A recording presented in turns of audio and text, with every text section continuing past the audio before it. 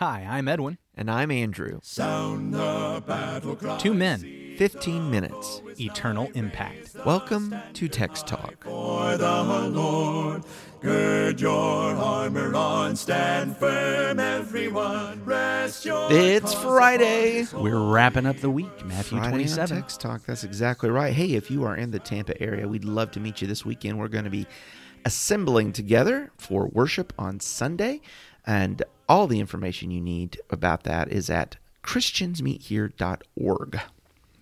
We're going to be reading Matthew 27, the end of it today. And, you know, this is Friday, and it's always Good Friday on Text Talk. And so we find Jesus. In fact, in Matthew, we found Jesus every day. And we've taken a little different approach in our conversations this week, where we've been looking at these faces of the cross. And we're going to look at another one today who is not Jesus. Today, I want to say, be Joseph. Be Joseph. Be Joseph. I mean, he's kind of it's like kind of a mixed bag, but ultimately, Joseph of Arimathea. From Arimathea. Yeah, Okay. not Joseph, the brother of 11, and not Joseph, the adoptive father of Jesus. Though these are both good fellas, I think, probably. But I'm talking about Joseph of Arimathea. There's a Joseph you read in Matthew 1. But that's that other. I just said that one. And now we get here to Matthew 27. We'll read about a different Joseph. It's a different Joseph. Yeah, that's right. So, but I hope actually, even as we've looked at all these different people, we're seeing how to surrender to Jesus, and we're seeing ourselves in all of these faces, aren't we? And we're going to finish up this story of the crucifixion, and I don't want us to miss that just because we're going to highlight Joseph. So let's start in verse 45. I'm reading from the English Standard Version. Now, from the 6th hour, there was darkness over all the land until the 9th hour. And about the 9th hour, Jesus cried out with a loud voice, saying, Eli, Eli, lema sabachthani. That is, my God, why have you forsaken me? Some of the bystanders hearing it said, This man is calling Elijah. And one of them at once ran and took a sponge, filled it with sour wine, and put it on a reed and gave it to him to drink. But the others said, Wait, let's see whether Elijah will come and save him. Jesus cried out again with a loud voice and yielded up his spirit. And behold, the curtain of the temple was torn in two from top to bottom, and the earth shook, and the rocks were split. The tombs also were opened, and many bodies of the saints who had fallen asleep were raised. And coming out of the tombs after his resurrection, they went into the holy city and appeared to many. When the centurion and those who were with him, keeping watch over Jesus, saw the earthquake and what took place, they were filled with awe, and they said, Truly, this was the Son of God. There were also many women there looking on from a distance who had followed Jesus from Galilee, ministering to him, among whom were Mary Magdalene and Mary the mother of James and Joseph and the mother of the sons of Zebedee.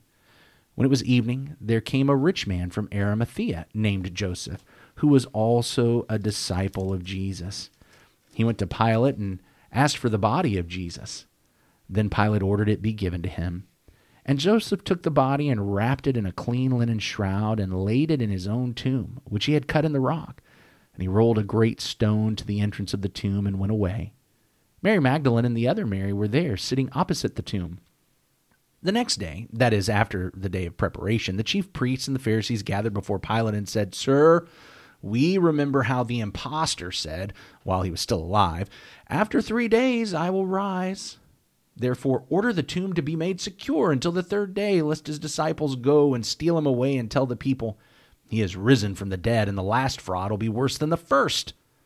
Pilate said to them, You have a guard of soldiers, go make it as secure as you can. So they went and made the tomb secure by sealing the stone and setting a guard. I'm always struck by the end of that chapter there that these fellows wanted Jesus dead, and they wanted him to stay dead. And they are so mindful of his teaching about resurrection, that they want to make sure. And as you pointed out yesterday, they taunted him on the cross with his own words about the temple and 3 days later. And now here we are. Let's make sure we have guards by this so that no one would take that body out and say he was raised. That does intrigue me. So what it points out is that when Jesus would talk about the resurrection, his resurrection, there were people who at least heard the words and said, you know what, he laid the groundwork. I bet we better be careful because these disciples, obviously that's not going to happen. People don't come back from the dead. We know that. But if the disciples steal the body then they can perpetrate a conspiracy, and this will be worse than if we had just let him continue on acting like he was the Messiah. And so there were some people that were at least picking up a little bit of what Jesus was putting down on this resurrection talk and discussion. Picking up on it with the goal of thwarting it. Yeah. We want to make sure it doesn't happen. That Yeah. anyone would suggest that. Yeah, well, yeah. So Yeah. Let me make sure to clarify. It's not that we want to make sure it doesn't happen, because that doesn't happen. People don't come back from the Right, dead. right. We want to make sure these guys can't pretend They can't say it. like it has happened. I think that's a really big deal. Next week, when we're in Matthew 28, as we're talking about the resurrection, let's remember this. Yeah. That they actually were trying to make sure that it wasn't going to happen. They were trying to set the stage so that the disciples could never make this claim. That's probably an important bit of evidence I think it is. as we consider the resurrection. We'll look forward to that. Of course, the whole business with resurrection is an empty tomb. And how does Jesus come to be laid in a tomb? Well, that leads us to Joseph of Arimathea. And what we learn, I think it's important to point this out, is that Jesus was not just pulled off the cross and thrown in a ditch somewhere. No, he was not. He was not thrown in a mass grave of criminals somewhere. We have 4 records of testimony that say he was taken down from the cross, and there was a man on the council who sided with him, Yeah. and he asked for the body, and he allowed the body to be put in his own family tomb. Well, when you talk about the evidence aspect of all this, he has formally sought the body. It is formally released to him, even that Pilate should marvel he has died already from the crucifixion. It's all very official, this chain of custody for the body of Jesus. So official that when the Pharisees and the priests and the Sadducees come to Pilate and want to set a guard, they know where to do it. That's right. They know where they can go. In fact, it makes you wonder if they didn't think that Joseph was in a little bit of a conspiracy. We're going to put him in my tomb where it's going to be easy to find. And the disciples, because they probably remembered that Joseph didn't go along with them in the council meeting. And he was not up for their shenanigans and their false testimony. And he did not cast his vote against Jesus when he was condemned. When you talk about the council meeting, Joseph is in the Sanhedrin council. Yes. Yeah. He's in the council of those who voted on when Annas and Caiaphas were bringing their testimony, when all the false witnesses were coming by. This is in Luke's account. We find it in Luke chapter 23. It says that Joseph did not go along and did not cast his vote against Jesus. So good guy. Identified by Matthew as a disciple of Jesus.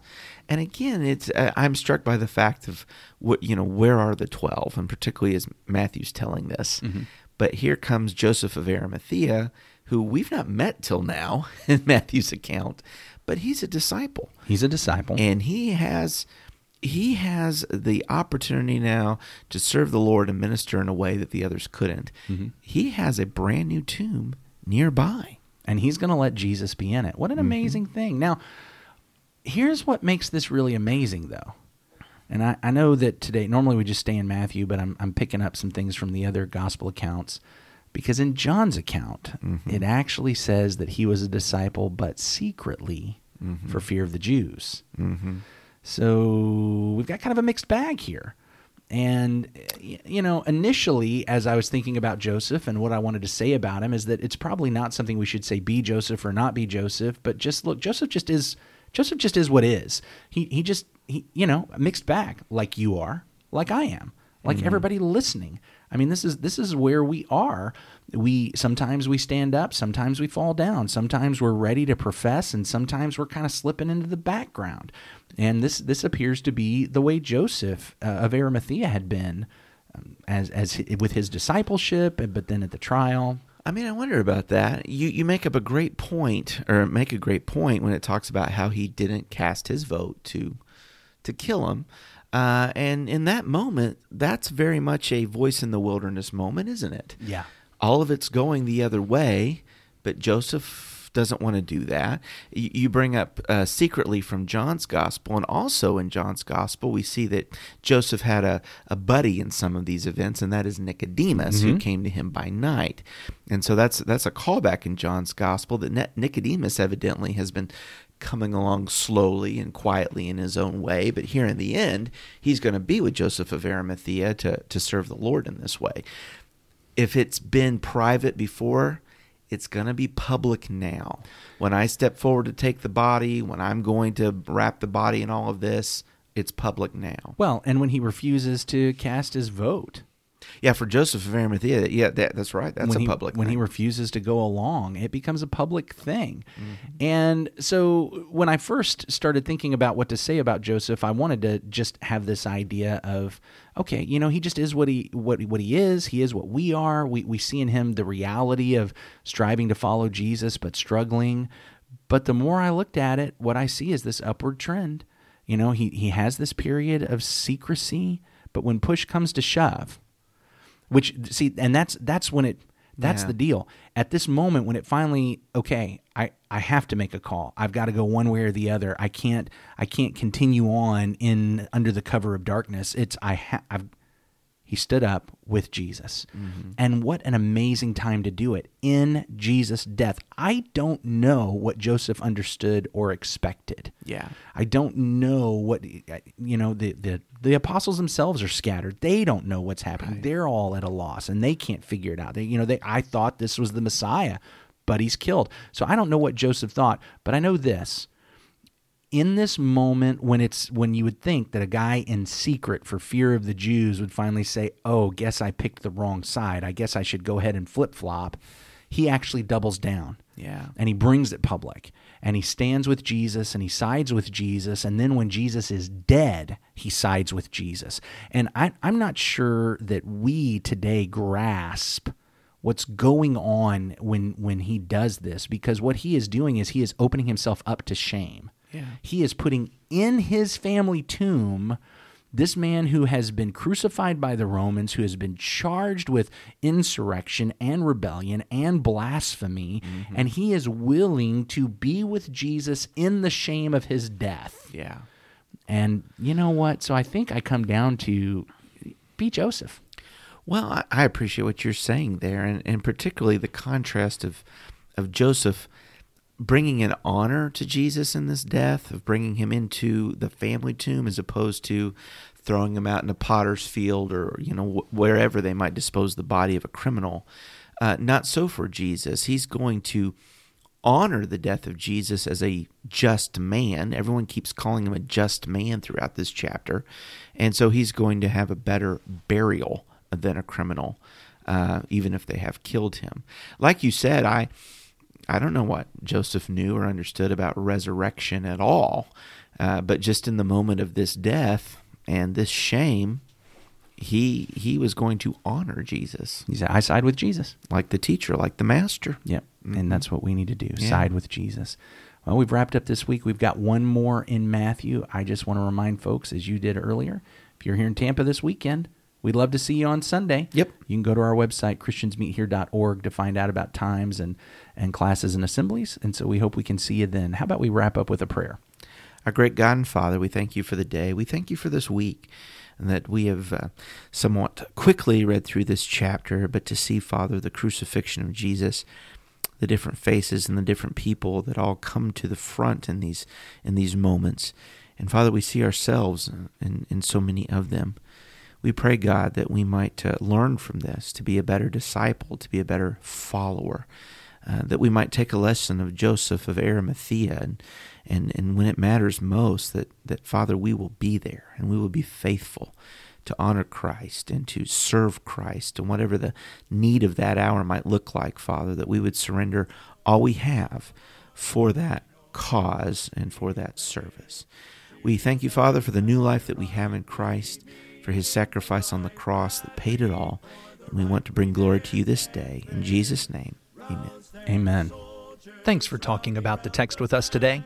I'm Edwin Crozier, and I'd like to invite you to join the Christians who meet on Livingston Avenue in Lutz, Florida this Sunday for our Bible classes and worship. You can find out more at christiansmeethere.org.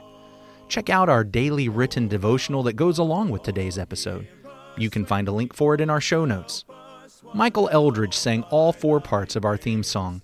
You can get more from him at acapeldridge.com.